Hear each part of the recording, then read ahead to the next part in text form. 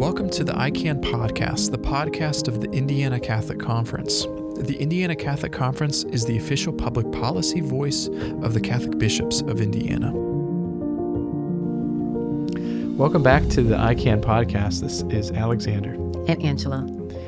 And we're back for another week of talking about what's been going on down at the State House in the 2023 Indiana General Assembly. So this week, Angela was down at the State House for a press conference. This was our major highlight of this week, talking about Senate Bill 1.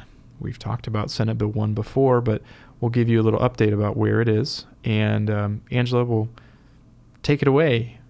Tell us about what's going on with that bill, and what did you say at the press conference? Well, the press conference, it was put together by Faith in Indiana, and there were several religious organizations and denominations. In fact, I was the only person of maybe 20 plus without a collar.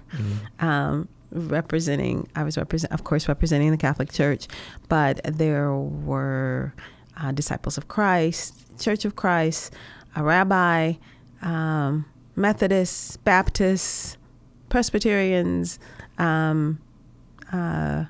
everyone was there, because of course mental health and addiction affects everyone, regardless of social economic background, race, religion, your status or prestige or lack thereof within the community. Mm-hmm. As evidence, when the bill was still on the Senate side and the Lieutenant Governor, Suzanne Crouch, talked about mental illness in her family. Mm-hmm. And so all of these people were together, and what was interesting, regardless of the religion, one of the common themes was respecting the dignity of the person. And when people are in a fragile mental or addictive state, it can be easy for someone on the outside looking in to see them as less than. And in fact, that's when they need the most help. And so while the bill has passed through the Senate side unopposed, it does not have funding. And when there has been talk of funding, it's not been full funding.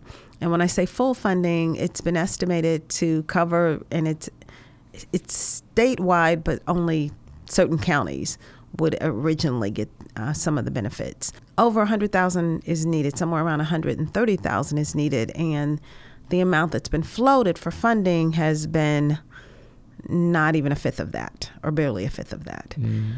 So what everyone at the press conference was asking for was full funding. I mean, it's great, for leaders within the chambers to say, oh, we fully support this because we passed it unanimously. Well, that means nothing if it's not going to have the meat and potatoes behind it to actually do some good. Mm-hmm. And what that means is when someone is having a crisis, that they can call a number. Nationwide, it's 988.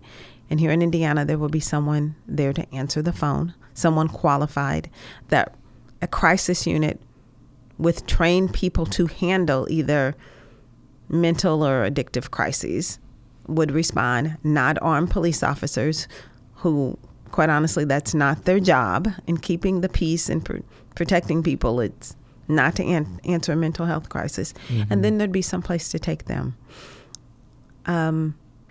Jail cells, holding cells, by definition, those are supposed to be for people that we suspect of having committed a crime, not people who need our empathy and our help.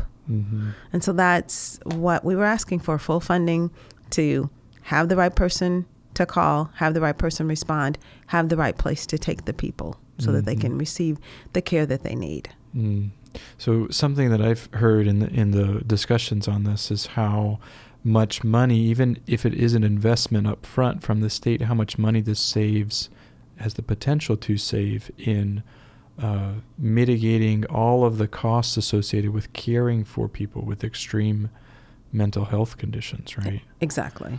And I don't have that number in front of me, but significant enough where the investment makes sense, right? Right. And even if it wasn't a good return on investment, we're talking about the lives of vulnerable people. Amen. Mm-hmm. Amen. So I think that maybe we could talk about where the budget is now, because we've got Senate Bill 1 that passed the Senate, now is in the House being considered, and that doesn't have the funding attached to it. The funding would come in the budget bill, right? Correct. So where are we now with the budget bill? So the process continues. Yeah. And what people say, you don't want to know how the sausage is made. It's a process that on the outside, it seems like it should be simple. These are the things that we need. We know we have money. Do it. Mm-hmm. But it's politics, so there's a lot of give and take, and what should be given priority. And with that, there's got to be funding for education. There's the opportunity to expand choice for families, and that is facing on this side more of a battle than it's seen before, because it would what some people would like is universal choice, which means any family, regardless of income, could take their tax dollars and send their kid to the school that best worked for them. Some people think, well, if you have the means, why should tax money be used for that? Mm-hmm. And originally, when choice started here in Indiana, it was framed to give those with lower income a way to have access to an education that they might not afford. And there are some people that feel like maybe the tables have been turned a little bit. So it's going to be a battle in several different arenas for the funding and the money. Mm-hmm. So right now, the budget bill is before the Senate, right? And I think we'll expect that there'll be a number of changes to the bill, and that it'll have to be negotiated then between the House and the Senate, because both chambers have different priorities on what they'd ultimately like to see, what they'd like to spend the state's money on. As does the governor. Yeah. So I don't think we have any doubt that the budget will be passed, but ultimately what sort of product we have at the end remains to be seen. Correct. So that's all as far as legislation we have this week. But to wrap up our podcast episode, we want to talk about the National Eucharistic Revival. You might have heard, if you've been listening on Catholic Radio Indy, about the upcoming Eucharistic Congress or Eucharistic Revival. Mm-hmm. This is the first one in over 50 years, and it's going to be here in Indianapolis in July of 2024. The exact dates are what, Alexander? July 17th through 21st in 2024, and it's going to be at Lucas Oil Stadium, so they're hoping for about 80,000 or Catholics. 80 to 100,000 is what we've heard. Yeah. Men, women, children, families, youth groups. Yeah. So the way I understand it is that leading up to, I don't know all the details, I think there are 4 different pilgrimages they're planning from across the country. Correct. To Eucharistic pilgrimages or processions that will come and converge in Indianapolis. And I think will be a really powerful moment for the church in Indiana. I mean, the fact that we're here, and for anybody listening we assume that most of you, if not all of you listening to this, are in Indiana. And what a moment for the church in Indiana to be a central point for this National Eucharistic Revival and the Eucharistic Congress. Registration is open.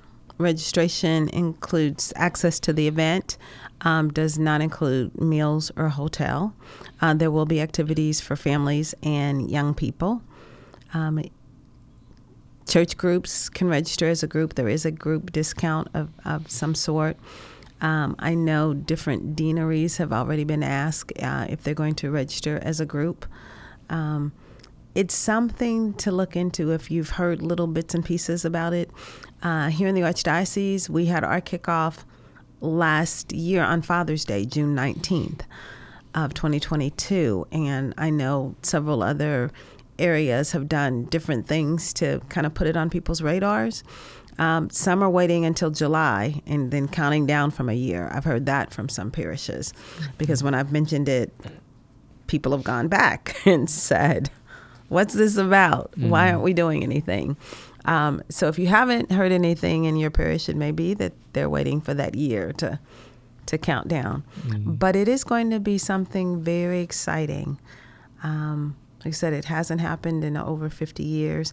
And the fact that, and for most of us, if that's going to be the time frame, this could be a once-in-a-lifetime event that you could participate in. Mm-hmm. I had a chance to go to a retreat just yesterday for some employees in the Archdiocese of Indianapolis. And Father Patrick Hyde is a Dominican priest down at Indiana University, St. Paul's Catholic Center there. And he's been listed as one of the national Eucharistic preachers. And so he gave a talk, 2 talks for us. And one of them was centered on how this moment of the National Eucharistic Revival is an invitation from the bishops of the U.S., for all of us, the whole church in the U.S., to renew our sense of Eucharistic devotion, not just from a sort of a lofty ideal, right? But how can each of us think about what does that look like? What does a Eucharistic revival look like for me in my life, in my family, in my parish, in my diocese, and then in our country? And how does that transform everything in my life? And I think it was a really powerful moment to reflect on. And he especially encouraged us, employees of the Archdiocese, to think about how does that transform your work as Archdiocesan employees? Even though for us at the Catholic Conference, we're kind of employed by all the dioceses, but it was really powerful to reflect on and to have some moments then after that in time for Mass. And so what a gift this revival is to us. And I think it'll certainly be on our minds as we work in the State House too, and help even our Catholic legislators, even non-Catholic legislators, to see that we pray a joy that comes from this experience. What I'm hopeful too is, I know that, there has been a lot of divide recently over political events. Mm-hmm. And I know that there are Catholics who were joyous with the overturning of Roe v. Wade, and then there are Catholics who believe something different. And I'm hoping that this Eucharistic revival can kind of bridge that, and people can put their differences aside, be it based on, the Supreme Court decision or politics or just, the culture wars, as they call them, that have been going on, that as Catholics that they can come together for this, because that is something that all Catholics should be able to agree on, the importance and the need for the presence of the Eucharist in your life. What a center point of unity. I mean, it's the supreme is our Lord in the Eucharist. So that's a great thought. Well, we hope that you will seek out information about this, and if you are so moved to inquire and register, try not to let cost be a factor, because I know that they're trying to provide scholarships or free tickets. And so if you have the desire to go, do not let the price tag be the thing that stops you from making any further inquiries. Absolutely. Well, I think that's all we have for you this week. Thank you for tuning in as always. Have a blessed week, and we'll see you again next week. God bless.